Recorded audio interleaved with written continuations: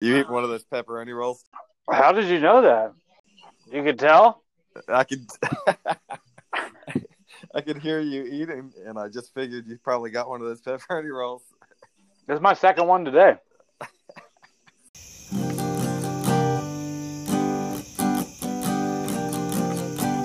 I had a pepperoni roll technically for breakfast.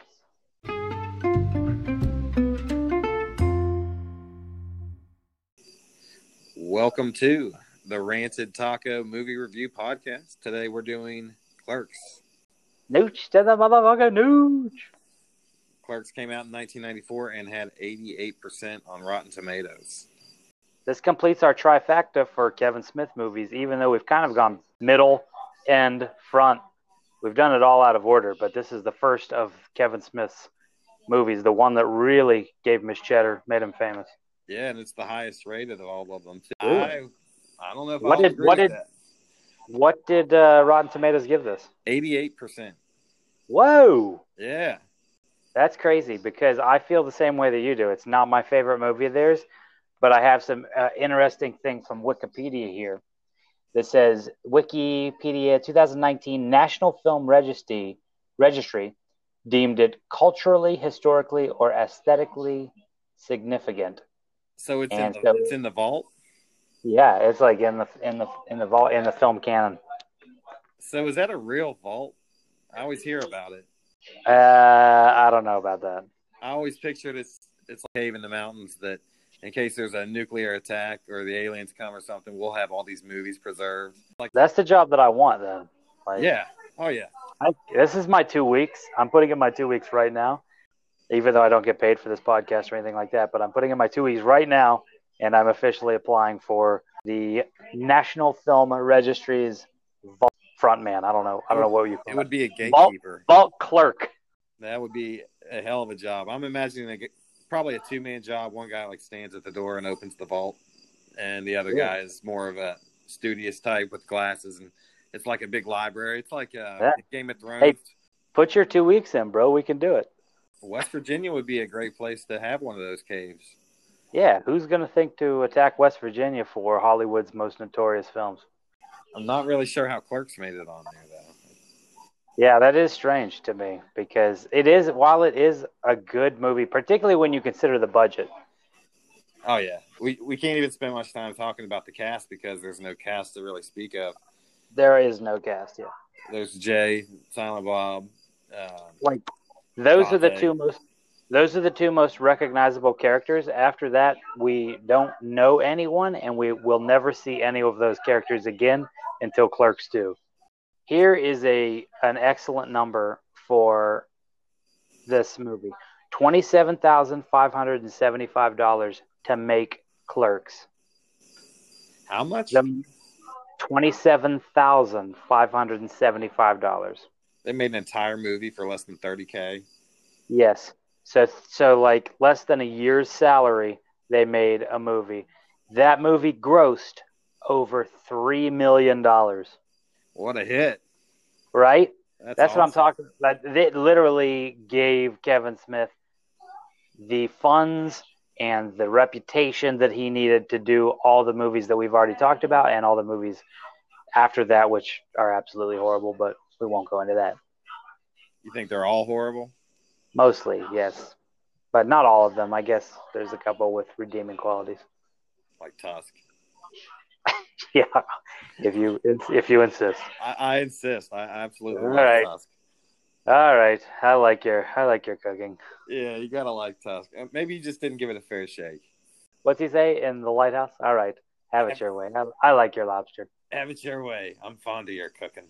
I'm fond of your cooking. After he lays this long diatribe on him. Hark!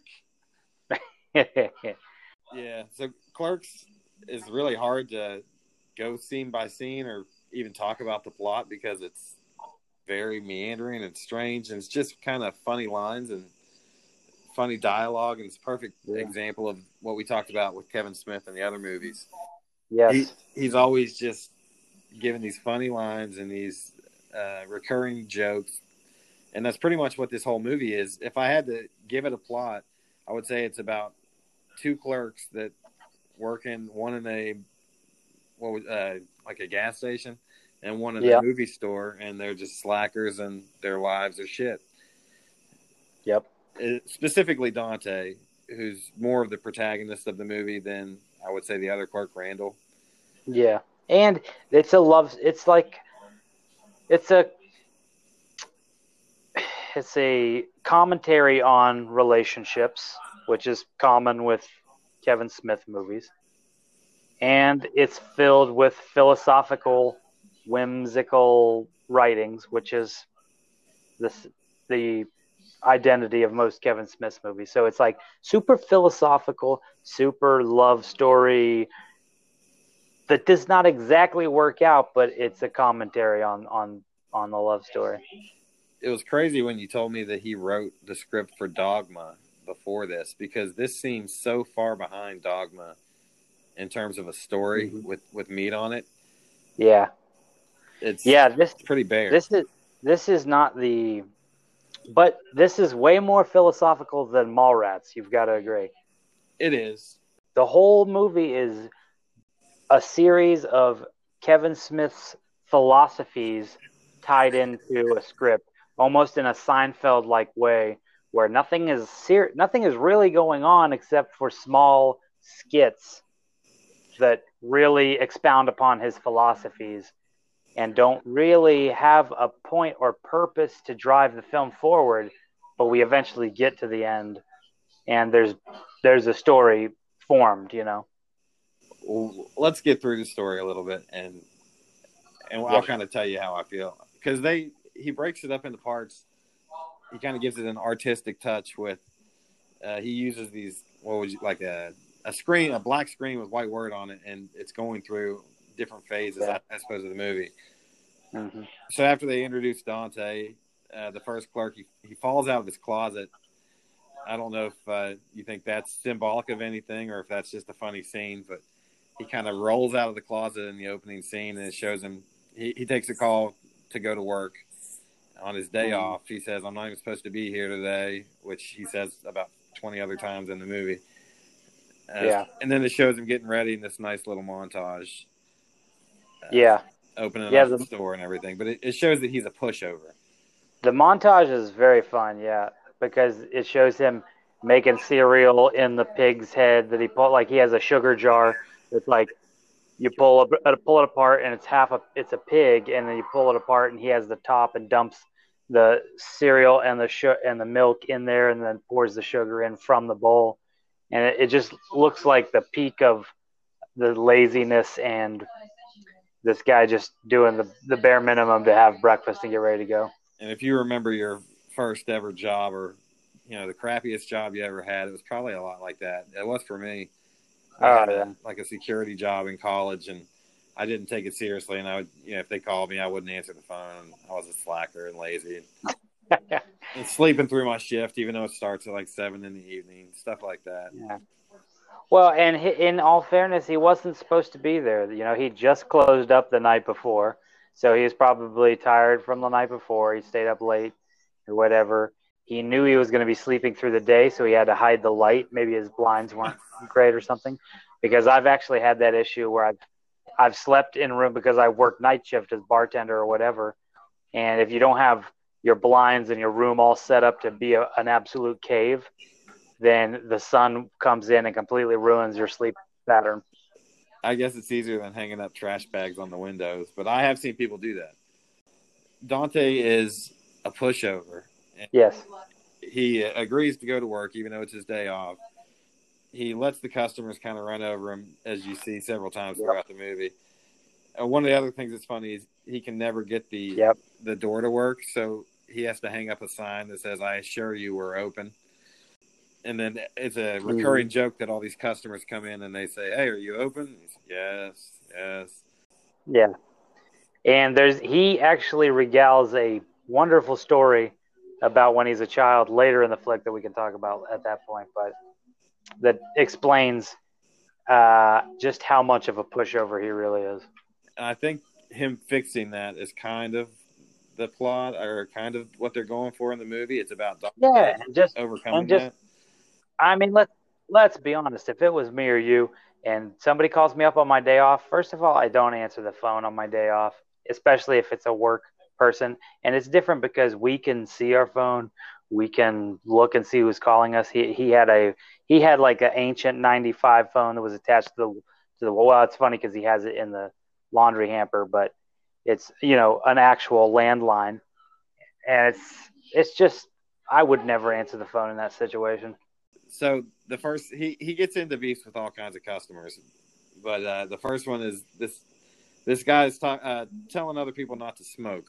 He's at the counter selling cigarettes, and this guy's loitering in the store telling all these other guys not to smoke. So each guy that comes up, he says pack of cigarettes, and then he sells them the cigarettes. And this third guy just stands there and he says, "No, you shouldn't smoke that." And then he pushes this gum on him. So by the end of the morning, he's got a whole angry mob of people throwing cigarettes at him and yelling at him as the clerk. They call him the Merchant of Death. Merchant of Death. Yeah, that's a great line. Here, I'm going to buy some Chuli's gum. Now I'm a customer engaging in a conversation with other customers. I kind of like that guy's performance. I bet he's never acted in anything other than that, but I kind of like that guy. I actually wrote that down. I wrote down, this is maybe the best actor in this film. Yeah, he's good. There's one other guy I like better, but you probably already know who it is. Not as an actor, but we'll get to that. I can guess. I can guess. So between those scenes with the guy beefing with him over the cigarettes, they introduced Jay and Bob. This would be their first ever appearance in the movie. Yeah, Jay's delivery of his lines are absolute trash too. It's pretty funny. Yeah, Jay's pretty bad, and even like Bob's not great. You can really just tell. I mean, at least Bob doesn't have to say any lines, but Jay is just completely like unseasoned as an actor. And I have to give him credit because as the movies go on, he gets much better and starts understanding his niche a little bit better. Yeah, he does get to be a lot better. It's a shame that he doesn't have an acting career beyond these movies. But I don't think we need to rip him for his meth use 3 weeks in a row. Yeah.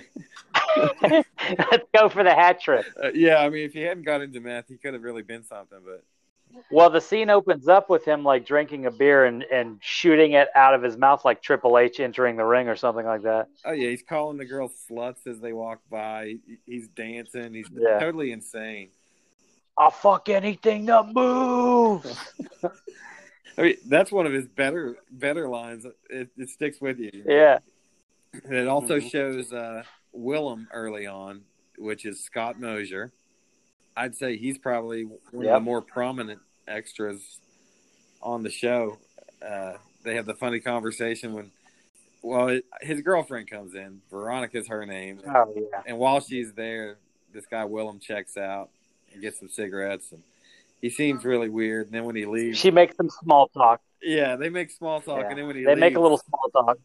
He asks her how many men she has slept with. And she says, "Well, because Scott Mosier's character, she calls him Snowball, and he's like, why did she call him that?" And she says a friend made up the name for him. He's like, "Oh," and it's because he likes to have after a blowjob, he likes to have it spit back in his mouth as a snowball, and they call him Snowball. And so his girlfriend says, "Yeah, whatever." The other girl called him that, and he's like, "Oh, that's pretty sick of her to do that." And she's like, "She didn't do it." He's like, "What do you mean? You just said she is." Like, "I didn't say she did it. I snowballed him." She reveals she'd not only blown Snowball, but like 70 other guys as well. 36. 37, including Dante. That's right, 37. Yeah. Which is funny because while she's counting them in her head, he has to check out some old lady or something, and they're buying stuff, and he's like slamming the money down, not giving anyone change, just waiting for her to finish counting how many dicks? How many dicks have you sucked? So the guy walks up to the counter and he says, "Pack of smokes," and he says, "My girlfriend sucked 37 dicks today," and he says, "In a row?" Yeah, in a row.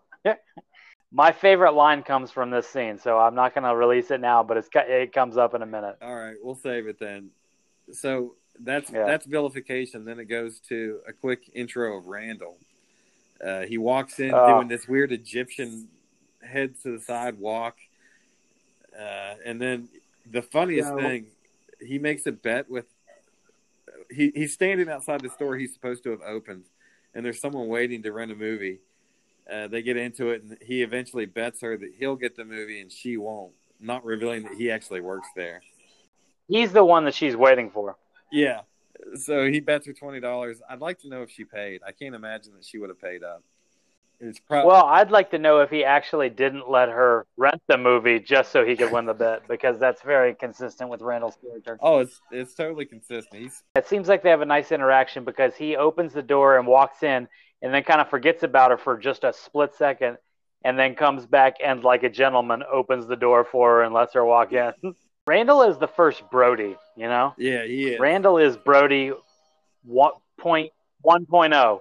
You know what I mean? Yeah, I agree. He's like the arrogant asshole and nonconformist and just complete dick, but is so right all the time with some of the things that he's saying that you can't help but root for him or be on his side in the end. Yeah, he's a likable guy, and I don't know that the acting performance is that great, but the character is pretty great.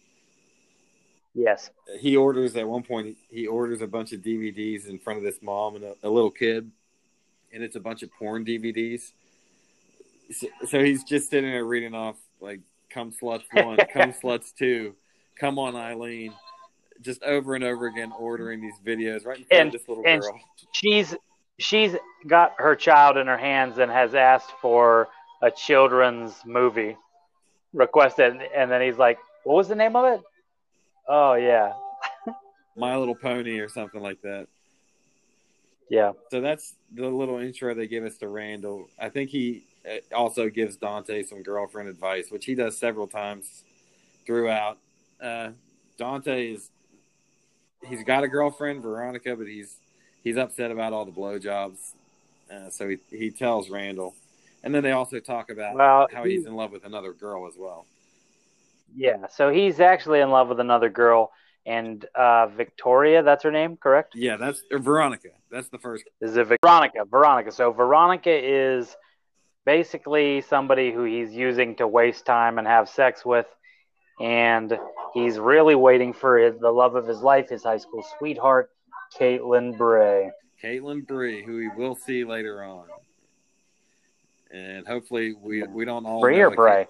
I think it's Bray. I don't know. It might Bray, be Caitlin Bray. That sounds right. Yeah. Anyway, that's later on. But right. they do bring her up here because she's an important part of the story. What story there is anyway. So then they move on to something they call syntax, and here's a funny line in here. I don't know it word for word, but Jace admits basically to banging his cousin. He's like, I don't care if she is my cousin. I'm going to hit that shit again tonight, yo, or something like that. You only catch the back half of him saying it as the scene starts. I don't even know what you're talking about. What are you talking about? Explain this to me. So it ends the scene. It says syntax, and then immediately it cuts to Jay talking with Olaf and Silent Bob outside, and he says, you just catch the back end of whatever he had been saying, but he says, I don't care if she is my cousin. I'm going to hit that shit again tonight, cuz, or something like that. I had no idea that I didn't even know that was real. Yeah, it was a good one. I never even noticed that. That's one of the wonderful things that Kevin Smith does with his movies is pack those little things into the script for people who rewatch it. You catch those things. I hadn't noticed it before either, and then I heard it this time. I was like, man, that's pretty funny. That's a good line for Jay. Yeah. They also do the berserker thing. They have is it his cousin or a foreign exchange student? But it's a Russian guy who's Bob's cousin, I think. So he wants to be a death metal singer, and he sings this berserker song. Yeah, which is totally ridiculous. I remember liking it a lot more when I was younger, but this time I was just like, what the hell is this? Well, and later the song actually plays in the soundtrack of the movie, so they do bring it back and like the song plays. But the funny part of this is Jay's explaining to this girl that walks up about this Russian guy that's visiting, and he's like, yo, Olaf, metal, bro, chicks dig metal, and he's getting him to try to say it, and he's like, do you Want to suck my cock, berserker? Would you like for making fuck, berserker? So he says these lines. He says them wrong, and Jay's kind of like making fun of him, I guess. She says, the girl that's there says, "Did he say making fuck?" Yeah, making fuck. That's actually, all in all, it's a pretty funny little scene. Yeah. They also have a scene with a Pringle can. This guy gets his hand stuck in a Pringle can, and this is inside with Dante. And Dante's helping him pull it off, and he finally gets it off. He says, "Sometimes you got to let those hard to reach chips go." Oh yeah, that line sums up Dante's whole love life. It does. Essentially. I think that they snuck that in there on purpose. It's the advice Dante needed to take that he was giving other people. Yes, yeah, I think you're exactly right. He says sometimes you have to let those hard to reach chips go, and that is a perfect metaphor for his relationship with Caitlin Bree. The other thing that sticks out in that scene for me is the guy who gets his hand stuck. When he pulls it out, he's flexing his fingers, and he's like, "Oh man, it's really sore." And he's like rubbing his arm like a wrestler or something. Yeah, It's so that stupid. that guy's a complete doofus, and I hope every time Kevin Smith watches that, he kicks himself in the ass for casting that guy. The guy's on screen for 30 seconds, and it's just one big Yeah, cringe. and it's like he doesn't seem like a human at all. No, he's shaking his fist. He's breathing hard and like panting.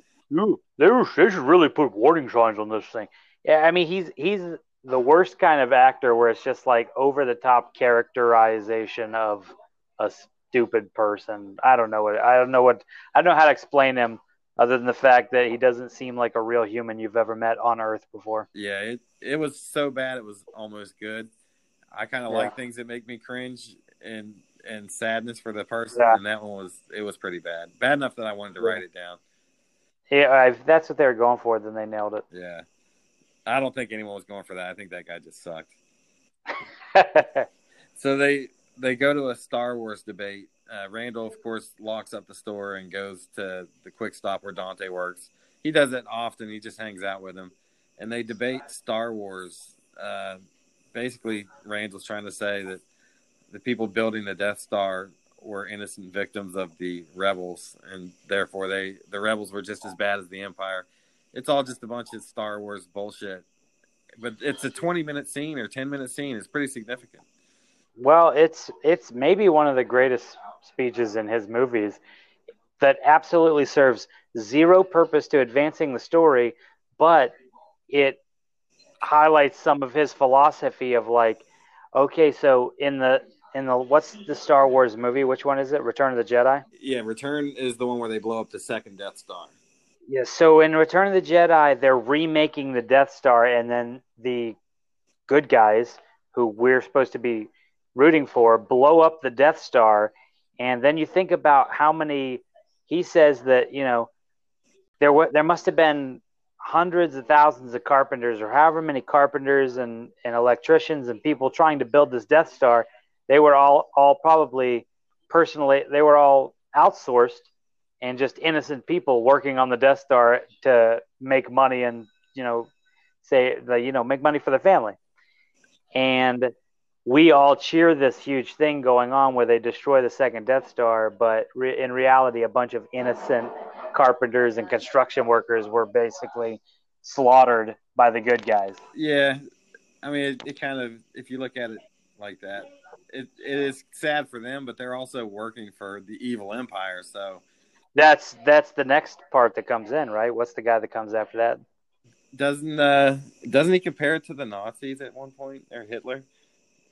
Well, no, he says that he was going to take a job for an Italian mobster, and then he didn't take the job because the guy was associated with the Italian mob, and while the other people that took the job that he was supposed to take were working with Babyface Gambino or whatever he says the name is. It's like a generic mobster name. But he put a hit out for that guy and ended up killing him, and something happened to the construction workers working on that site. So he says that it 100% has to do with you being skeptical of who you accept work from, essentially. Right. You can't just associate yourself with anybody. Yeah, it's some of Kevin Smith's most brilliant writing, to be honest, and it does nothing to advance the plot, which we don't even really know what it is, but still just fun writing for Kevin Smith. Well, Jay, the entire time they're debating this, Jay is walking around the store stealing and eating the food, which is kind of which is funny. It's not which is speaking well. thematic. That's pretty thematic for Jay. Like that's his thing is he steals candy in almost every film we've seen him in. Yeah, it's character building. He's just stealing donuts, stuffing them in his mouth, grinning. All in all, that the syntax portion of the movie was pretty good. It was comedy, and they could have cut the whole thing and it wouldn't have missed anything from the plot. But I like that one. Yeah, it's a great scene that really encapsulates Clerks. To me, is a conglomeration of good scenes, and this is one of those scenes that is super memorable because of the discussion they're having, not really because of the characters, essentially, which usually is Kevin Smith's bread and butter is the character-driven scripts, and this is actually some real fun philosophical stuff that he's talking about. Once you see who he's got in this movie, you can tell why he stayed friends with all these guys later on. To make Yeah. $3 million off a film like this, where didn't he actually work in that store and film on the set while they were closed? That's why they had to shoot in black and white. Yeah, yeah. Most of the time he was shooting, I believe, was at night because it was when the store was closed, which is pretty common. I mean, I remember having to do that on a film crew that I shot with in Brooklyn, and we shot in a bar at from like 4 a.m. to 7 a.m. So it was basically you showed up at 4 a.m. and shot, and we had the grates down, so it just looked like night, and you just shoot all through the night because they essentially would be closed, and you talk the owner into being like, "Oh, okay, yeah, we'll let you in here. That we don't mind." I can't imagine when he would have been sleeping if he's working all day and filming all night. And he still spent Never, $23,000. I guess he never. just went months without sleep. Yeah, he was young. He probably had the energy to do it, and the want to get to make money. I mean, this film we already established. This film made him 273 2 million and 743,000 or something like that. It made him essentially after the mathematics are done, he made nearly $3 million. Yeah, that's pretty insane that he was able to flip it like that. Once you have one Yeah, big hit like that, the temptation would be just to retire, but he kept going. He made a long yeah, career out of it. yeah. So we go to Vagary is the next subtitle they have up on the screen, and it's basically just a couple short little scenes. The one guy's counting the eggs to make sure they're okay. Oh wait, now not just one guy. Walt Flanagan is counting the eggs. Is that Walt Flanagan counting the eggs? Yes, Walt Flanagan plays multiple characters in this movie. He bought cigarettes in the first scene with the Chulies gum guy, right? All right. Now he is the egg man. Walt Flanagan is the guy that is going over the eggs and making sure each one's perfect. He's a school counselor or something like that. He's finally inspecting every single egg to make sure he's finding the perfect dozen. And then by the end of the scene, he just ends up slamming the eggs against the fridge door, which is kind of funny. To test them. Yeah. And while that's And going on, Randall kicks out a customer in his store. He's rude as hell to her for no reason. She asks for a recommendation. He doesn't give her one. And then when she gets smart with him back, he kicks her out and calls her an unruly customer. And he says it upsets him so much he has to lock up the store and go tell Dante about it. Randall is actually the worst employee I think you could ever have. Yeah, well, we have this beautiful dynamic going on between Randall and Dante because Randall is the worst customer service person you could have, and Dante is probably about the best customer service person you could ask for, where he will bend over backwards for whatever you want, whatever you need, even when it's insane and he's taking way too much shit. And then you have Randall, who can't answer a simple question, which is like, is this movie good or is this movie bad? And he goes, yeah, whatever. Whatever. And he ignores her. And then she turns around with the same movie and says, "Well, are these good or bad?" And he's like, "Oh yeah, those are bad." And she's like, "They're the same movie." And he's like, "Oh, I really appreciate you. I don't appreciate your ruse." And then he makes her feel guilty for tricking him into trapping him for essentially. Yeah, he's so upset about it. He kicks her out and says, "Never come back here again." Yeah. So that's pretty, like you said, he's the worst employee you could ever have. But Dante he shows how frustrated he can be with the customers, but he does still bend over backward to give them what they want, which actually ends up being somewhat of a downfall for him. We'll get to that in just a little bit. It's just up ahead. But from vagary, they go to purgation, which is just, again, a bunch of scenes of annoying customers. There's one guy that chastises them for using such filthy language. That is also Walt Flanagan. That's Walt Flanagan? Yeah. I like that guy. He's actually really funny. He almost Oh, he's cries. great. He plays multiple characters in every movie that they do, and he's kind of hilarious in his bit roles. And he's not, as you can tell, he's not that good but he's just kind of hilarious at whatever he does. There's so many funny lines. I really like this little montage they have. The one woman says, "How much did this cost?" And she's standing in front of 10 signs that say 99 cents. Just say, yeah. And the one guy is like, what, you mean I got to drink this coffee hot?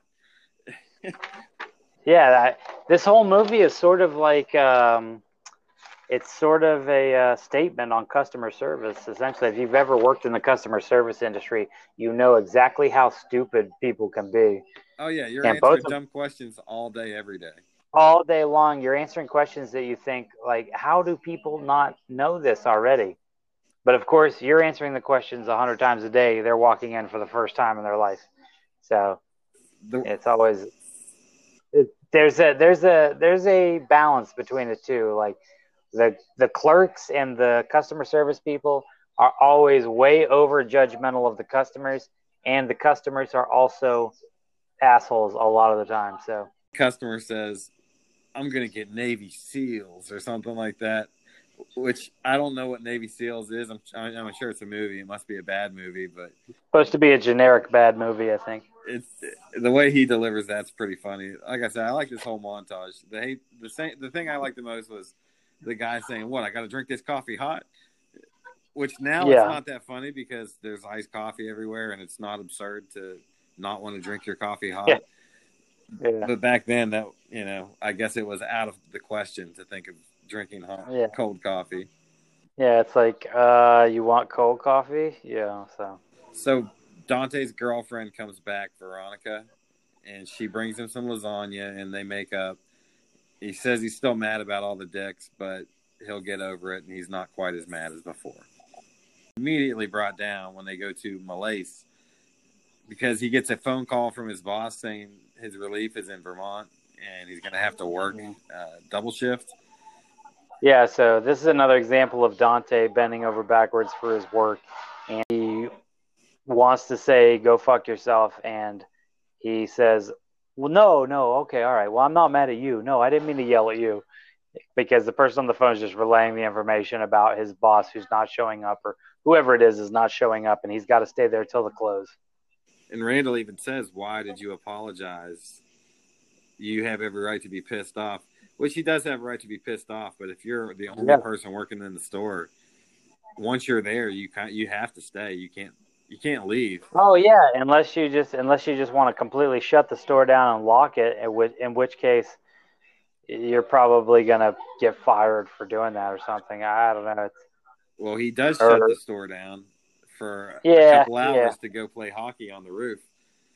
If it was Randall, he'd have shut the store down and left. He probably wouldn't even showed up to begin with. But it's Dante, and he's definitely just gonna lick the boots. Yeah, he's been saying this whole time he's had this hockey game at 2. So he calls his buddies and they agree to play on the roof. And that doesn't go very well for him either. He's just mainly the other hockey players are dicks to him. The one guy says he begs him for a Gatorade. He says he doesn't want to give up the Gatorade, but then he essentially gives in again because he's such a pushover. And the guy cusses him out as he leaves. Yeah, what is he? I can't remember what he says to him when he leaves, I but it's can't something either. like, I didn't write it down, but he cusses him. I remember thinking like, man, he caved and gave you the Gatorade, and he still calls him like a little bitch or his name something. is like, you're a little bit, yeah, so something like that. And I think that guy is one of the guys that gets stoned and knocked out in Mallrats. I think it's the same guy. I could see that. I just remember he looked like Mike. He looked like Shawn Michaels. Yeah, he And had long hair like that. yeah, The Heartbreak Kid. yeah. And another guy climbs up the ladder, a customer demanding service because the store's closed. So he's got guys on both sides of him bitching. One guy wants Gatorade and they want him to play, and the other guy wants to buy something at the store, and he says we're not open right now. Well, okay, so yeah, so we have to also preface this by now he has closed. He was supposed to play hockey that day. He has closed the store, and now they are playing hockey on the roof of the store, him and his friends. And they're about 12 minutes into playing hockey. When the ball goes off the roof, or they Well, and the asshole customer comes up there and just beats his ass, basically knocks him over, kicks him as he runs by, and instead of because like the customer is like, oh, you can't even run the point. What do you suck? And he's talking trash to him the whole time.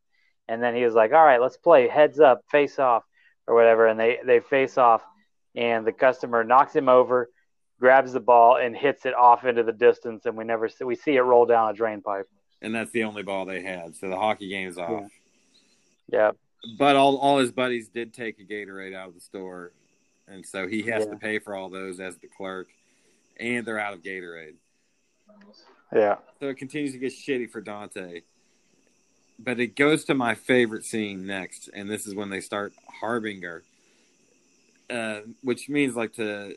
Usually you hear Harbinger of Doom because something bad's about to happen.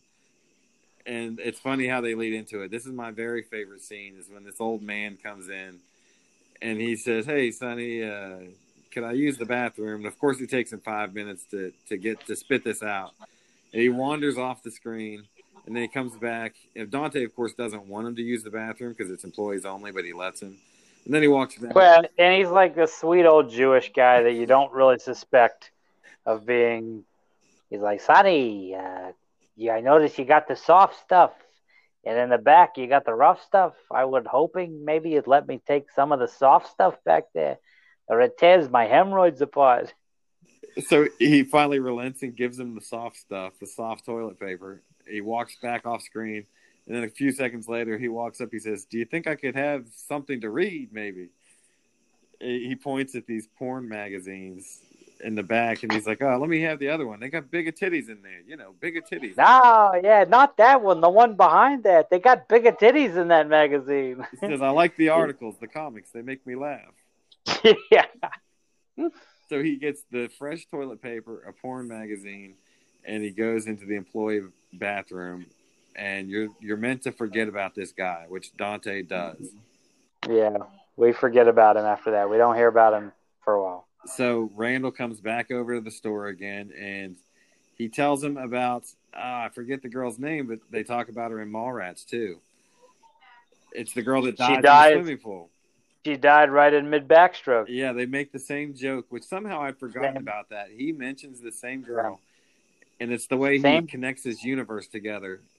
Yeah, it's actually something that's kind of important to Kevin Smith's whole world, where you keep getting recurring characters like Walt Flanagan, like Scott Mosier, who plays Snowball, like the lines link up, and he says the same exact girl that died in mid-backstroke, which we also talked about in the Mallrats episode, where there's this girl who dies right in mid-backstroke, and they're going to her funeral, so you get this illusion that like these stories might be happening at right about the same time in the same town with just another different area of people in the town. So one thing I thought was interesting was Willem. I wonder if that's meant to be the same Willem from Mallrats. Because Snowball's name is Willem. They call him Willem several times. Yeah, they call him Willem, yeah. And he kind of dresses the same, but it's completely different actor and body type and everything. Yeah. But the name Willem is uncommon enough that it's almost yeah, like maybe it's meant to be the same guy. Yeah, but I think the Willem in Mallrats has a little bit more I mean, it might just be the way the characters are played because Scott Mosier plays Willem in Clerks like a brain dead idiot almost. Like he's tripping on something. Like he's tripping or he's gone on a trip and never come back, you know? Yeah. And The other one is Willem and Mallrats seems very much more alert, but at the same time also an idiot. and more angry, less Sort of. laid back. Yeah, definitely more angry. So we have another connection in the next scene. Oh well, hold on, I don't want to skip this. They decide to go to the funeral of this girl that dies right Yeah. in mid backstroke, and Randall's such a dick. He won't stay and guard the store so that Dante can go, and Dante wants to go because he knew the woman, and so they both have to go. So they have to close the store and go. And when they get there, they play this. It's a 5 minute clip, and it says 5 minutes later, and then they're running out of the funeral. Well, wait a second, because we get a really important story before this about cousin Walter, who Oh was yeah, somebody else's Uncle Walter. Remember from Mallrats, the Uncle Walter that gets the gerbil stuck in his ass? he mentions the same guy. Cousin Walter dies trying to suck his own dick, and he talks about, he's like, yeah, he says something about his cousin Walter, and he's trying to, and his mother comes in on him or something and finds him, and he's like, yeah, he died, broke his back trying to suck his own dick or whatever, and his mother found him. He's like, so did he make it? He's like, balls resting on his chin. And then he's like, saying something like everybody's tried to do that at one point in their life or another, which, most people have, which is what makes the joke funny. So, and then he goes, I could never reach. Dante says, I could never reach. And he looks at Randall, and Randall goes, what? He's like, my dick. I could never reach my dick when I was trying to suck my own dick. He's like, you said everybody tries that. And Randall goes, I never tried that, you sick fuck. Yeah, and then Randall insults him for it. He leads him right into it, and then he insults him. Yeah. So, but it's important because cousin Walter and Uncle Walter are mentioned in the Kevin Smith universe. Yeah, he keeps it pretty consistent with even the guys you never see. They're across films with that. Yeah. So they go to the funeral of this poor girl, and then it says 5 minutes later, and it shows them running out of the funeral home. Dante slides across the hood of the car, Dukes of Hazzard style, and Randall dives in, and they drive off. And he says, "I can't believe you knocked over the casket." Yeah. And of course, he's really pissed at him. Then Dante yells at Randall, which he does several times. He treats Randall like shit. Well, and to be honest, Randall is like the best friend with the worst results. Yeah, you don't want to be with the guy that knocks over the casket at a funeral. Yeah, he's like a really good friend in that he kind of always has Dante's best interest at heart, but he's constantly creating issues for Dante at the same time. Well, yeah, it shows later on that Randall does care for Dante pretty deeply as a friend. Yeah, he threatens Caitlin, but that's a little bit further on. Yeah, it does lead into the next one, which is Paradigm. And they bring back yet another Mallrats reference. Well, since we did it backwards, they're bringing it back for us. But they preface a Mallrats reference later when they bring up Rick Daring. Rick Darris, yeah. He's the one who, the girl, Joey Lauren Adams' character from Mallrats, fucked Rick Darris on a pool table. On a gaming table, yeah. So we see the actual Smokey and the Bandit. When we see him in this one, he's wearing the sweater and he's standing there basically calling Dante fat the whole time and insulting his physique and trying to get him to join his gym membership. And this passerby comes and she joins in on the assault on Dante, which is it's pretty funny but kind of mean too. But at the same time, they're also both talking about Caitlin Bree, and some like Rick Darris mentions that he had fucked Caitlin Bree, and while Dante was dating her, and so that's super important to like. We're finding out more about the character of Caitlin Bree because she is unsavory, but also magnetic. Like we're drawn to her, but she's not a good She's person for him. horrible. They tell him that she's marrying a Asian art major. Is that what they say? Yeah. So they break that news to Dante, and then Rick tells Dante that he used to bang her when she was his girlfriend, and Dante finds out that he's been fined for selling cigarettes to a 4-year-old. He says, I never sold cigarettes to a 4-year-old." And of course, it was Randall. Yeah, Randall was watching the store for him and sold cigarettes to a 4-year-old because that's what Randall would do. And when Dante confronts him about that, he says, "The little girl you sold cigarettes to." And Randall says, "Which one?" And Dante says, "The only 4-year-old girl." He says, "Oh, her." Yeah. Yeah. Like, hey, because 4 years old. apparently he's like he has sold a lot of cigarettes to children. That's what Dante says at that point. I mean, a 4-year-old is so tiny. It's not even. Oh yeah, well when we actually see her come in and buy the cigarettes too, and she's like this miniature person, like obviously a 4, 5, 6-year-old right in that range, and he's reading a magazine. She puts money on the counter, and he just grabs a pack of cigarettes and a pack of matches and slides it over to her, and she grabs it and walks off. That's so ridiculous. Yeah, and that's just like a cut to preface the actual scene that happens. So it's a fine of $500, and of course Dante gets it because Randall doesn't even work at that store. He works at the video store. Yeah, and all this happens to him at once. So he gets the fine, and he finds out all that stuff. But then later on, Caitlin Bree herself actually shows up, and Dante just immediately forgets about his old girlfriend and goes back to wanting to date Caitlin. It's really pathetic, that scene. Yep. Or Dante, she comes into the store and Dante's like, "We should date. Why won't you date me? What if we talk? What's all this talking we've been doing? Does that not mean anything to you?" He just found out that she'd been cheating on him with a different guy. She's the worst. She's the worst girlfriend because she's literally kept this whole secret from him. She's talking about how she's marrying an Asian art major or whatever it is, and she somehow turns it into making him feel bad, even though he's also cheating on his girlfriend at the time, but he's definitely dedicated to her, and she's mildly interested in keeping it going with him. I guess it's so pathetic because I've seen guys like that. Like, the girl is not as interested as the guy is, and it's just sad.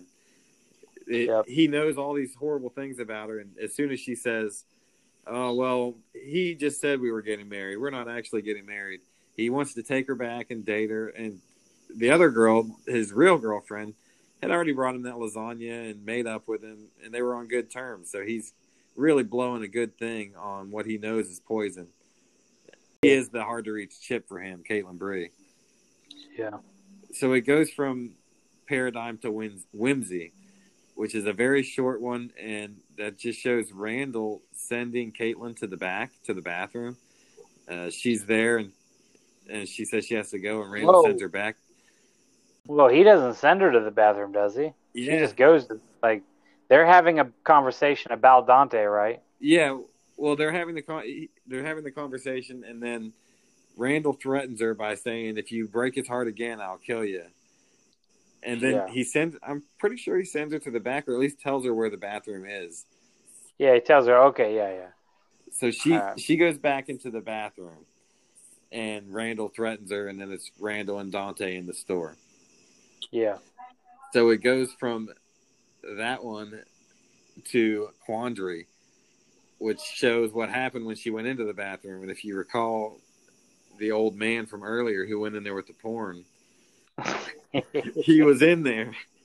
This is the most disgusting scene maybe of all Kevin Smith's movies. It's disgusting in its idea. It's not as gross because you don't see anything. But you don't see any of it.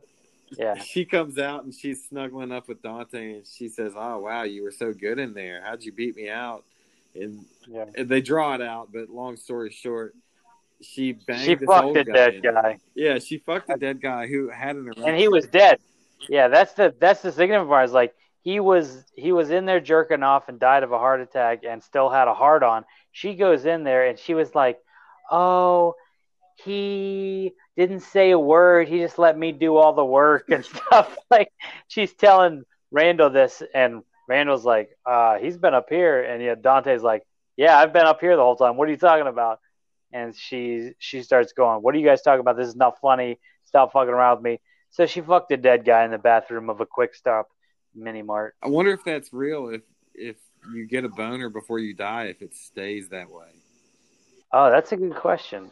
Well, I mean, we know that rigor mortis is a thing, right? Yeah. So I'm assuming it could affect all parts of the body, including the boner. Well, they make a big deal about it when they cart him off later under the medical sheet. You can still see the boner popping up. Oh yeah, I love that. You can still see the boner when they're carting him off. And they do mention that the penis can stay hard 2 to 3 hours after death. Oh yeah, because Dante asked the Now, detective, "How could this be possible?" I don't know if Kevin Smith did his homework on that and scientifically if that's accurate, but I like to believe that it is. Yeah, that was, like you said, it was disgusting, but that was a nice writing touch. You wouldn't think about something like that. Yeah, I mean it's necrophilia, but it's funny. It's implied necrophilia, so you didn't have to. And plus, No, it's not implied. She bangs a dead person. It's necrophilia. yeah, oh yeah, We it is. just don't see it, like that's the only thing. In a way, it's a comeuppance for Caitlin Bree's character because she's the closest thing to Yeah. a villain in the movie. And to be honest, fuck her character. So I'm glad she banged a dead guy. So she's completely catatonic after this and has to be carted away for mental evaluations and multiple months of therapy, as the detective says to Dante. And Dante, he's got to be completely shattered too because she felt like this old dude had the exact same body type, I guess, as him to have fucked him. And we saw this guy earlier. He's like you said, this big fat 60-year-old man. So, and she fucked some other dude again. Like she fucked a dead guy. She's cheated on him with all kinds of guys, and now even the dead guy. Well, to be fair, she thought that was him. That's not his fault. But I mean, have you the sweater he's wearing in that scene? Would you have fucked him? Come on. No, he's a total loser. Like Dante is a loser, and that was one thing that I kept recurring. I think I wrote that down somewhere in here. Is why do awesome girls like Dante? So Dante's got the most awesome girlfriend who's very cute, very sexy, bringing him lasagna in the middle of the day while he's at work. And then he's got this absolute stunner hot chick, Caitlin Bree, coming back to sleep with him at that. I'm like, is it his sensitivity or whatever? Because he's certainly not a manly man or anything like that. It makes me feel like I just don't know what was cool at that time period because this movie came out in '94, so it was probably a little bit before I understood how you're supposed to look to attract women or something. I don't know. Maybe that was a good look back then. Well, I mean, he was Gil Hicks in Mallrats, so maybe he was actually taking her out for some deflated mouse and slow dancing till the sun came up. Some wine and cheese at the Opera House. Yeah. Yeah, he was supposed to be I think we even said the same thing. He was supposed to be this cool looker chick magnet, and he just had a mullet and was weird. Yeah, it makes me wonder if Kevin Smith just thought this guy was what you're supposed to look like for a sexy dude at that age. He does kind of look like a little bit of a thinner Kevin Smith, so maybe that is what Kevin Smith was going for. Yeah, maybe. I mean, that's getting deep into the psyche of Kevin Smith's insecurities, but I don't know. And all throughout this, we have multiple scenes of Jay and Silent Bob. We haven't really talked about them too much because they're not that great. Of the three movies we've reviewed, it's the least funny Jay and Silent Bob scenes. It's the least funny, but it's also one of the most interesting. Their scenes are very interesting, but they're not funny. No, not really. And I guess the scene where they're dancing is a little bit funny. Yeah, they're dancing, he's dancing back and forth, and it just doesn't even have any dialogue, and it's kind of interesting. And there's multiple scenes where he puts up the "I like cock" sign on the door and pounds on the door, and then Randall opens the door and it's a thought bubble or The speech like bubble. a speech bubble from comic books that says "I like cock," and it's pointed straight down through the window. So Randall's on the other side of the window, and it looks like he's saying "I like cock" in a cartoon sort of way. So there are very funny things going on with Jay and Silent Bob, and we're establishing them as fun characters. And they do get a very important, meaningful bit at the end. But as far as their involvement in the film and their point and purpose of the film, that's not nearly as much so as, say, Mallrats or Dogma. No, but they do, like you said, they have that one big moment coming up pretty soon. Yeah. Before it gets to that, though, it's Dante has a meltdown. It's lamentation, and Dante has a total meltdown because of what happened with Caitlin. He's super upset, and he still wants to go back to Veronica, but he thinks that he's in love with Caitlin. He's a mess, and Randall kind of tells him off for the first time here. Yeah. So he realizes he still loves Caitlin there, and he's too upset to go back to Veronica. So it goes to juxtaposition, and that's when Jay and Bob come into the store, like you were mentioning before. They come into the store to buy something, and this is a strange scene from Jay and Bob because, well, Jay, he starts off asking Dante if they want to hang out and says, "Do you smoke weed? And we should chill on sometime." And Dante Yeah. doesn't do anything negative toward Jay, but at the end of the conversation, Jay says, "Let's get out of here," and he calls him a slur. This this this guy Dante, and he says, "You cock smoker." Just Yeah. he's pissed at Dante for no reason. But in between that, they Well, it's funny because that's kind of like Jay. Jay is he just sort of overreacts or whatever. But he also says he mentions something very important when he says, "I see that Veronica was it Veronica? We say yeah, Veronica. Veronica. I see that Veronica girl coming in here. She's always bringing you stuff. She's always like bringing stuff, and most of the girls that ever dated me just wanted weed or something, and then they wanted to get out." So we get this important line, we get this important reinforcement of how good Veronica is compared to Caitlin Bree. So it's Jay and Silent Bob essentially that convinced Dante that he should stay with his current girlfriend and let go of Caitlin Bree. And it's Silent Yeah. Bob who he speaks in this movie. He has his one line per movie, and in this movie he says something like, "Love lasts forever." I actually forget what he said. It was kind of corny and dumb, but something like you Yeah. should stick with Veronica, essentially. Yeah, essentially he says like there are a lot of beautiful girls in the world, but not all of them will bring you lasagna in the middle of the day or whatever. Yeah, he comes out of left So field with that one. it's essentially reinforcing the idea of Veronica over Caitlin. And we knew from the beginning, we all know that Veronica is the better girl from the beginning, but Dante has to figure it out. And this is really because Dante really takes a minute to say, Jesus, he's right. And it's kind of cheesy, but it's Bob's one line. And of course, Silent Bob is always, as he is Kevin Smith, is always dropping these one little line nuggets of knowledge on people. So he tells him that, and Dante says, "You're right. I love her." And then it immediately cuts to Randall talking to Veronica, and he says, "So that's it. He doesn't love you anymore." Yeah. Which I thought that was funny. It was a nice way they went from scene to scene there. And Yeah. Randall tells Veronica that, and she gets really pissed off. Which again, Randall is way out of line as a friend here.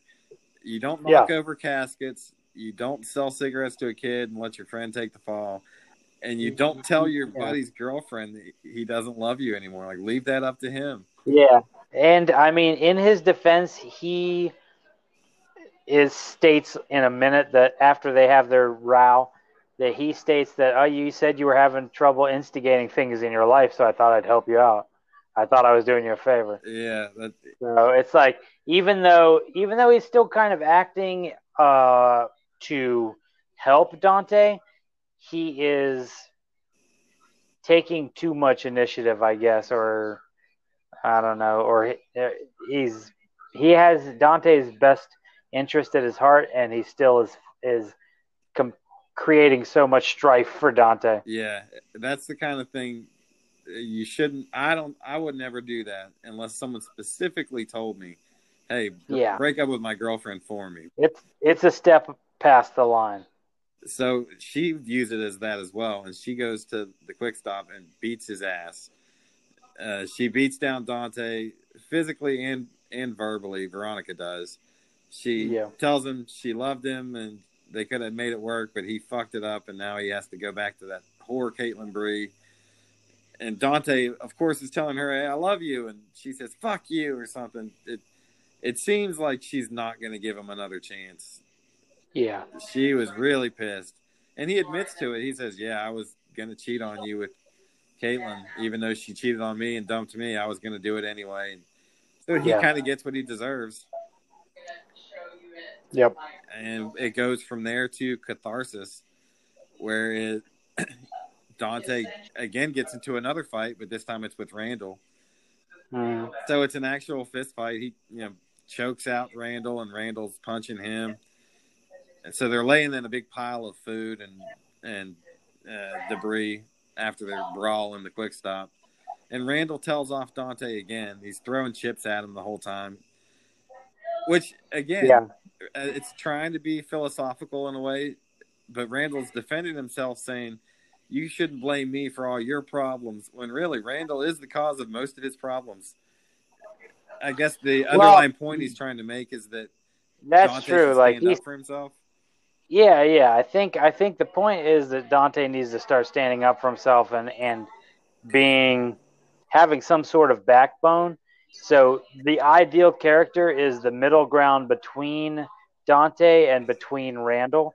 Randall is obviously too outspoken and too upfront with how he feels towards the customers and towards life in general, and has no ambition. And then Dante has mild ambition, but is completely laid back and just willing to accept life how it is and just accept it as he's he's been beaten every single day. Yeah, he's just a downer. Randall's trying to pull it out of him. The real question is, why are they even friends? I can't imagine. Dante doesn't seem very interesting or fun. He's always mad and angry, and Randall's pretty much the exact opposite. I guess just Yeah, because they work next to each other or something. yeah. I guess it's because they worked in. But I mean that there's obviously they obviously care for each other because you get all the stuff from Randall to try to help Dante. Essentially, like he's trying to help him, even though he's probably not helping him. And then even at the end of the whole thing, you get Dante being like, you know, when he's getting ready to leave, Randall's getting ready to leave. He's like, just Randall for me out the door real quick. Yeah, it's the And last. and and even Randall says, "I know you think I'm your hero," or he says, I know you think I'm your idol," or something like that. He makes him admit it, right? Yeah, essentially, he's like so. Randall is sort of the character that Dante aspires to sort of be in a sense, but also not the person that Dante is at all. Yeah, it's denouement. It's the last one, and he. All I wrote down was Dante makes Randall do the weird walk, which how do you feel about the walk? I kind of like it. Well, yeah, it's Randall's thing It's kind of because cool. he he walks in doing that too.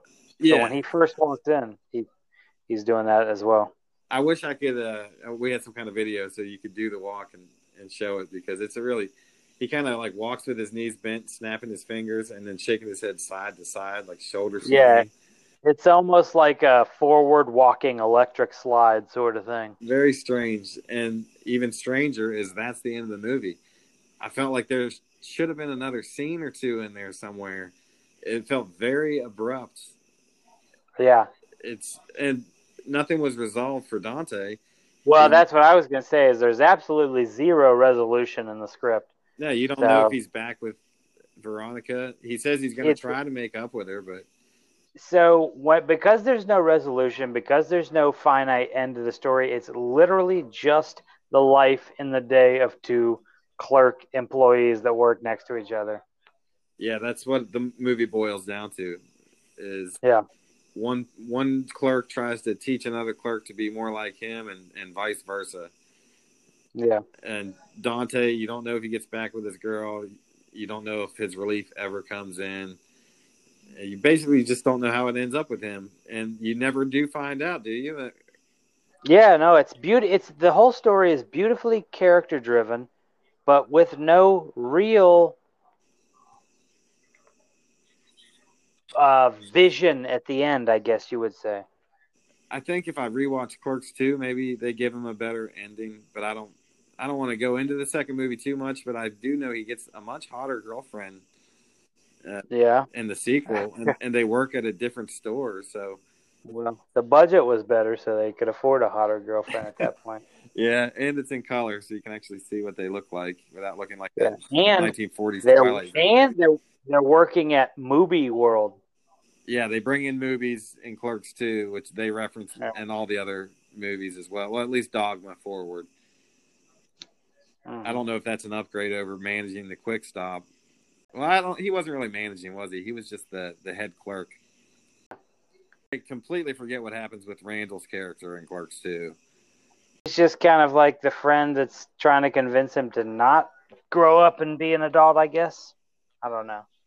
I think that's like his point and purpose is like, why do you want to go get married and leave and go with this girl that you hate? So His Dante is being Dante, and he wants to have continue a relationship and move away from wherever they're at to move to somewhere else, so he can sort of become an adult, even though they work at this movie fast food restaurant and just sort of are kids there. And he's in love with the manager. Randall's character for me in that one is defined by his debate of Star Wars versus Lord of the Rings. Oh yeah, And he's obviously Star Wars against Lord of the Rings, but I think he's yeah. dead wrong about that one. Well, yeah, no, the kid that he's arguing with is kind of a little goofball or whatever, but They make Lord of the Rings out to be nerdy and Star Wars not somehow. Which well, Lord of the Rings is definitely nerdy, and I'm saying that as a huge Lord of the Rings fan. But Star Wars is also definitely nerdy, and not nearly as much in depth. I don't know. well, There's it the Star was. Wars. Yeah, They've made it Star so in Wars. depth that you can't believe anything that you read or see anymore. They want to go back over and fix mistakes they've made. Whereas Lord of the Rings Yeah, is perfectly preserved. They yeah, can't really fuck up that story. The story is complete and perfect. yeah. And that's the thing is like I can go back and reread stuff about the Lord of the Rings universe and just find out new stuff all the time, and it all makes sense. It's like you're looking at the real history of a fake world. And Star Wars to me just seems like a very extensive Hollywood sequel. Well, any Star Wars like super fan would tell you that the extended universe, this and that, with the books. I guess they have books that are apparently part of the Star Wars canon. But at that When did the point, books come? Were the books first or were the books last? I guess they came in between the first three movies and then the prequel movies. And there was a time after the first six movies that I could have argued with you that Star Wars is as good as Lord of the Rings. But then this last Star Wars trilogy came out, and it was so Yeah. bad it ruined the older movies. You know what was really good was Rebel One. Oh yeah, Rogue One. That was the Rogue One. Yeah, Rogue One was the best Star Wars movie I've seen, maybe of all time. I think it's my favorite, maybe of all time. It's not my favorite Star Wars, but I really liked Rogue One. I've seen it multiple Yeah. times, and it's a really good standalone story. Yeah, exactly. That's the thing. It was like they weren't trying to just play off of their old characters and make it a sequel, uh, just like money grab. They actually had their own story, and it made sense, and it was fun. And you know what was even better was that everyone died in the end of that movie. And it's rare that you see a movie where just all the best characters die realistically, and yet somehow they still kind of win. So Well, they even fucked that up in the new movies. So all those people from Rogue One died to get the plans of the Death Star to the rebels, so the rebels could destroy the Death Star. Right? That was the whole point yeah, of the story. yeah, They get the plans, they destroy the Death Star, But then in these later movies, come to find out, the Emperor is not only still alive, but he's capable of making 100 Death Stars. So to sacrifice yourself to learn how to blow up one Death Star, they just went back and ruined it and said, "Oh, these are easy to mass produce. Here's thousands of them." Sounds like real politics. It was so stupid. You refute one Donald Trump lie, and now you have to refute them all. Yeah, they like I said, it ruins the sacrifice those people made in Rogue One. Mm-hmm. And they did that a lot. But we're getting way off topic of Clerks here. Way off. Long story short, Lord of the Rings is better than Star Wars, and I'll die on that hill. I think the literary world can agree on that. So in terms of Clerks, first we can do the favorite lines or favorite quotes. Oh, okay, yeah. I kind of already blew mine whenever I said that earlier when Dante's complaining to a customer about how many dicks his girlfriend has sucked, which is humiliating and funny at the same time. Like, why would he say that to someone? I think our lines might be the same line. When he says, "Try not to suck any more dick on your way to the parking lot." And not only does he say that, but the guy that's just leaning against the wall just casually strolls off after, and he says, "Hey, like he's gonna go get his dick sucked." Yeah, yeah. So my favorite quote is also, "Try not to suck any dicks on the way through the parking lot." It's such a good one. I still say that to people, like whenever they're leaving or something. I'll be like, they're leaving or so, and they're walking away, and I'll be like, "Yeah, all right, have a good day. Try not to suck any dicks through the way through the parking lot." And that's a reference a lot of people might not get, and they might just think, "What the hell's wrong with this?" Oh, no way! Yeah, no way.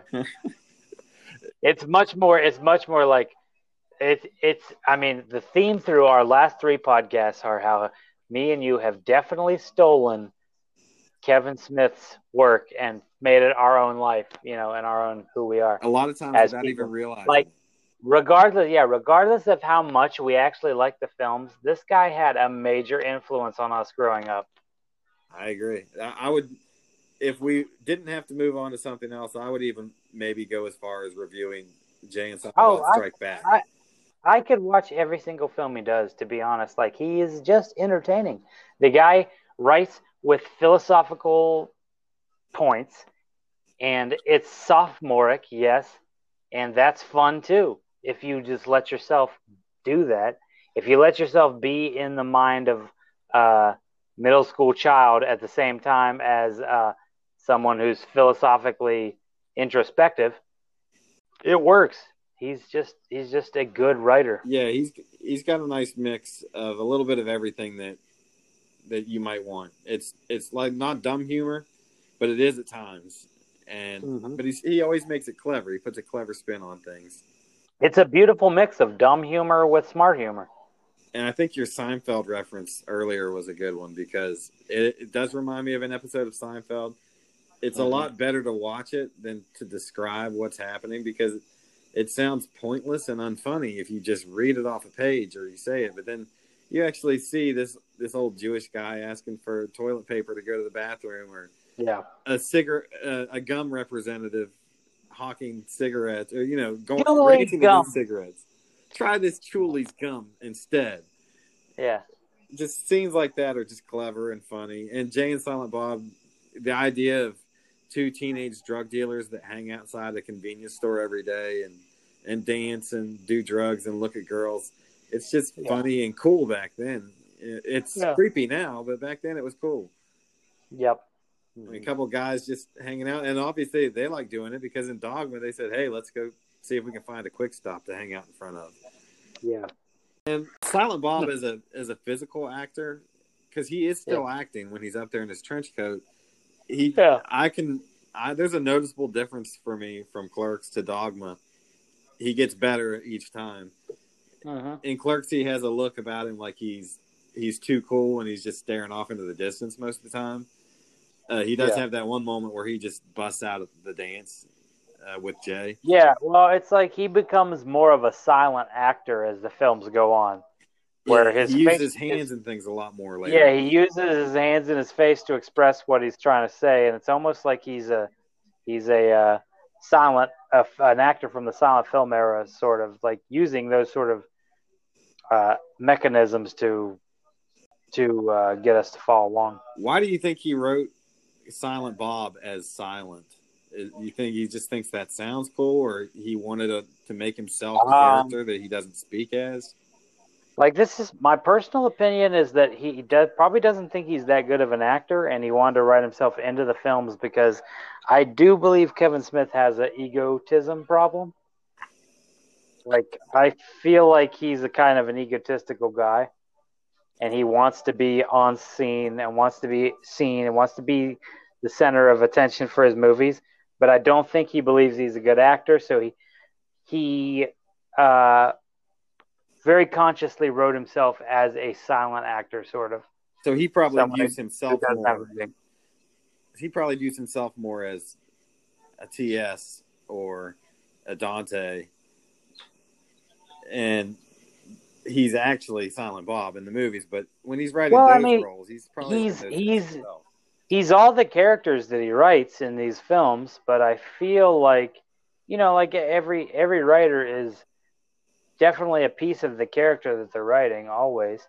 But I think he didn't have the I think he had to put himself on the screen for some reason. Yeah. Well, he succeeded at what he was trying to do. He made an Yeah, and iconic he nailed character. it too. Like, yeah, he nailed it. Like, I love Silent Bob, and I love that character. Like, he's such a fun character, and it's so beautiful because he is the genius behind all these lines, and at the same time, in his movies, he never talks, hardly ever. I feel like Jay and Silent Bob are kind of the '90s version of Cheech and Chong. Yes, yeah, for They're sure. they're a cult following, and Stoner classic. they're just a funny comedy pairing. They're kind of like stoner goofball slacker guys. Very much so. Which is funny about the stoner thing because I found out through the internet that Kevin Smith had never smoked pot in his life until he filmed a movie with Seth Rogen, and then he smoked. Really, what movie was that? I think it was Zach and Miri Make a Porno. Oh yeah, Yeah, he had never tried pot up to that point. that's what he said. He said Seth Rogen That's convinced him crazy. to smoke. That's insane to me. Yeah, If you told me to name a famous stoner in the '90s, I'd have been like, yeah, Jay and Silent Bob. Just automatically assuming that they did, but I guess Blunt. Kevin Smith That's didn't. literally Blunt Man and Chronic. Yeah, Blunt Man and Chronic. So I thought that was cool. But all in all, when Jay and Silent Bob are your best actors, that's not going to get a high grade for acting. Yeah. So if No, we're grading definitely this not. film, Oh yeah. the acting's going to be poor, less than 10, I would say, out of 20. Yeah, it's pretty horrible. And the writing is good. Writing is top notch. That's what saves the whole film because the acting is not believable in a lot of films. It just seems like high school or college actors performing a scene. Well, I can't give the writing a perfect grade because I felt like the script didn't go anywhere. But the Yeah. scenes, if you take each scene individually, they were funny and clever. Yep. So he'll get some points for that. But as a story, one big story, it doesn't connect for me. But I still Yeah. think the writing is the strongest part of the movie. Yeah, They have for some sure. iconic shots, considering they're on a $23,000 budget. The shot of the store from out front with the "Yes, I assure you we're open," that's a pretty classic Clerks shot. Yeah. Not just Clerks, but a Kevin Smith shot. If you show someone a picture of that store from there, a good number of people could tell you what that is and where it's from. Yep. In terms of music, I don't know how he got the licensing to put some of the music on there that he did. Yep. Alice in Chains, Got Me Wrong was in there. Bad Religion was in there. Well, I think I wrote somewhere something about the music. Music never too recognizable, but always good. It's never pop music, but it's always really good music. Like he does a good job of picking out his music. I feel like he personally selected. Well, obviously in this movie he personally selected everything. Yeah, like I couldn't name the name of one song that he plays in his movie, but they're all like songs that I could kind of sing along to just because of the movie. Well, I know "Got Me Wrong" by Alice in Chains when they introduced Randall. Yeah. That's the only one though. The other one, the song they play at the beginning is pretty cool too. When he's getting ready, he does a nice job with the montages. That every time they Yeah. have one in this movie, it's a good one. Yep. Um, all in all, what kind of grade do you give it though? Man, that's so tricky. What did I give Mallrats? I think you gave Mallrats a 15 or a 16, and you gave 16. Dogma a 16. Yeah, I think I gave Dogma less than Mallrats, so 16, 15. I mean, it's strange, but like I think I've got to give this one more like a 14 or 13. I want to give it a 13 and a half. Yeah, I'm right there with you. I'm on 13 out of 20. Yeah. And it's crazy because Rotten Tomatoes is the exact opposite of that. Yeah, I know. That's the thing is it just doesn't resonate with me as far as a cult classic, but at the same time, I respect it because of its importance. Like it was black and white. It was a low budget film. It made so much money, and it kind of changed the landscape of independent films at that era. Well, there's something to be said for a director that literally works at a gas station during the day and then makes a movie at night. He's very dedicated, and there would be no Mallrats or Dogma or anything that maybe not Yeah. even a Tusk if it wasn't for Yep. Clerks. Yep. And so because of that, I'm impressed with it. But as a movie, it's not as good as the other two. And for nostalgia purposes, I have more nostalgia toward Mallrats because, Oh, and for even sure. Dogma because that's more. I watched it more times, and it's more kind of my time period. You know, they're playing Sega, whereas in Clerks they were probably playing Atari or Nintendo at best. Yeah. It's just a little bit before me, and Yeah. I don't relate to Dante very much. I mean, you can relate to Randall a little bit, but not Dante as much. Yeah. Yeah. Well, yeah. I mean, it's like you said. It's just a few years. Like we were really the cutoff line. So we were Mallrats kids, and a few years before us were Clerks kids. That's sort of it still has its significance, but it just doesn't grab each age the same, and that's why it's probably not going to grab any future ages. You have to really be alive in that area of the world during that time to sort of get it. And we were there for the Mallrats, even though I think Mallrats is probably not as good of a script as this one. Mallrats is much more 16 Candles John Hughes. This is much more Seinfeld, which Seinfeld is better writing. Yeah, and Seinfeld is great, but it's Yeah. not as complete of a movie as even Mallrats. And Yeah. Mallrats, everything got closure at least. In Yeah. Clerks, I felt like it should have been 10 minutes longer, and it would have been better. Yeah. So I would give it a 13 out of 20, and that would make it the worst of the Kevin Smith trilogy that we did. Yep, that's funny because ironically, it's the one that catapulted him to monetary success and fame, essentially. So maybe one day we'll get back to Kevin Smith. We'll do Jay and Silent Bob Strikes Back, possibly. I'm going to talk you into doing Tusk. Yeah, yeah. I know you're not excited about it, but I really love Tusk. I'm not excited about Tusk, but I think that's really just because the disgusting nature of the walrus when he's sewed up and becomes a walrus. Well, I won't ask you to watch The Human Centipede. That alone. Maybe we'll just do Tusk. We won't do Human Centipede. So what Well, do you? Tusk is disgusting too. I mean, I'm not gonna lie. I think Tusk is disgusting. Yeah, but it's really good. It's a good story, and it's Yeah, it's creepy. It's creepy. It's a good horror story. Johnny Depp's in it too. Johnny Depp is in Tusk. I forget what part is he. He's the detective that has to find them. Oh, that's right. And Johnny Depp and Kevin Smith's daughters are in Tusk as well as two Clerks. Hey, what was the Johnny Depp movie that you were telling me about? Waiting for the Barbarians. Waiting for the Barbarians. I gotta watch that. I gotta check that out. Yeah, you should check that one out. But I didn't like it that much. It was just kind of boring. So let's wrap this one up and give it a nice conclusion. All right. Say something sweet about Kevin Smith and Jason Mewes so that all the trash talk we've done about the two of them, Yeah. it'll be washed away.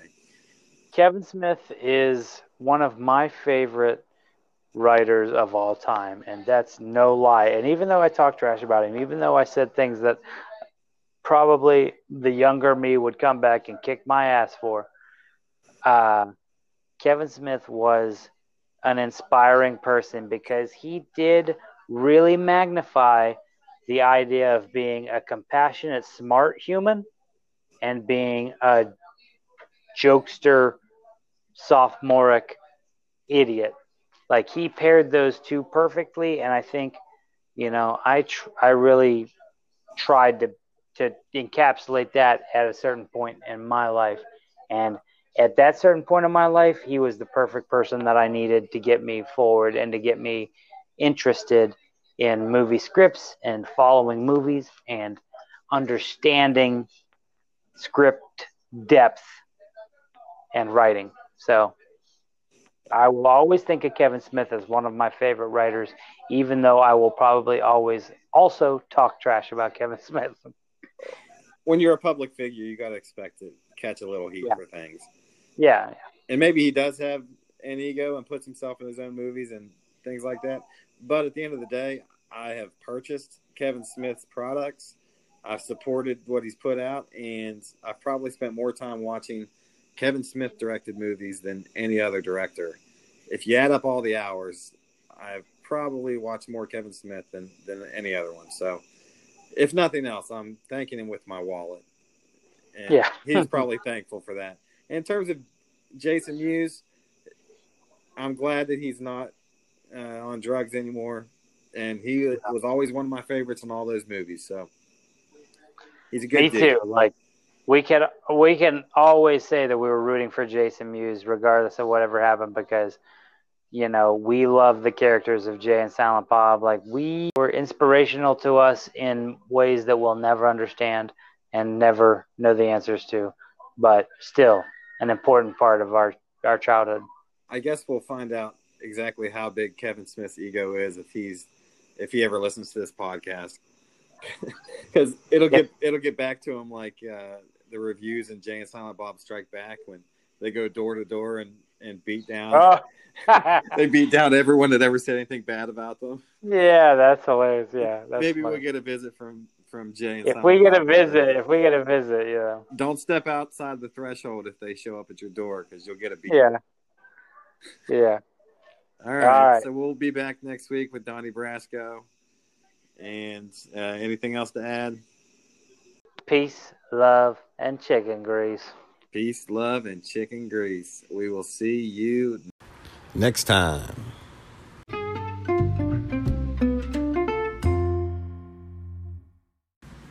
Shout out to my wife that makes up our entire female listenership. Everyone loves movies from Webster to Morocco. Who needs rotten tomatoes when you've got the rancid tacos?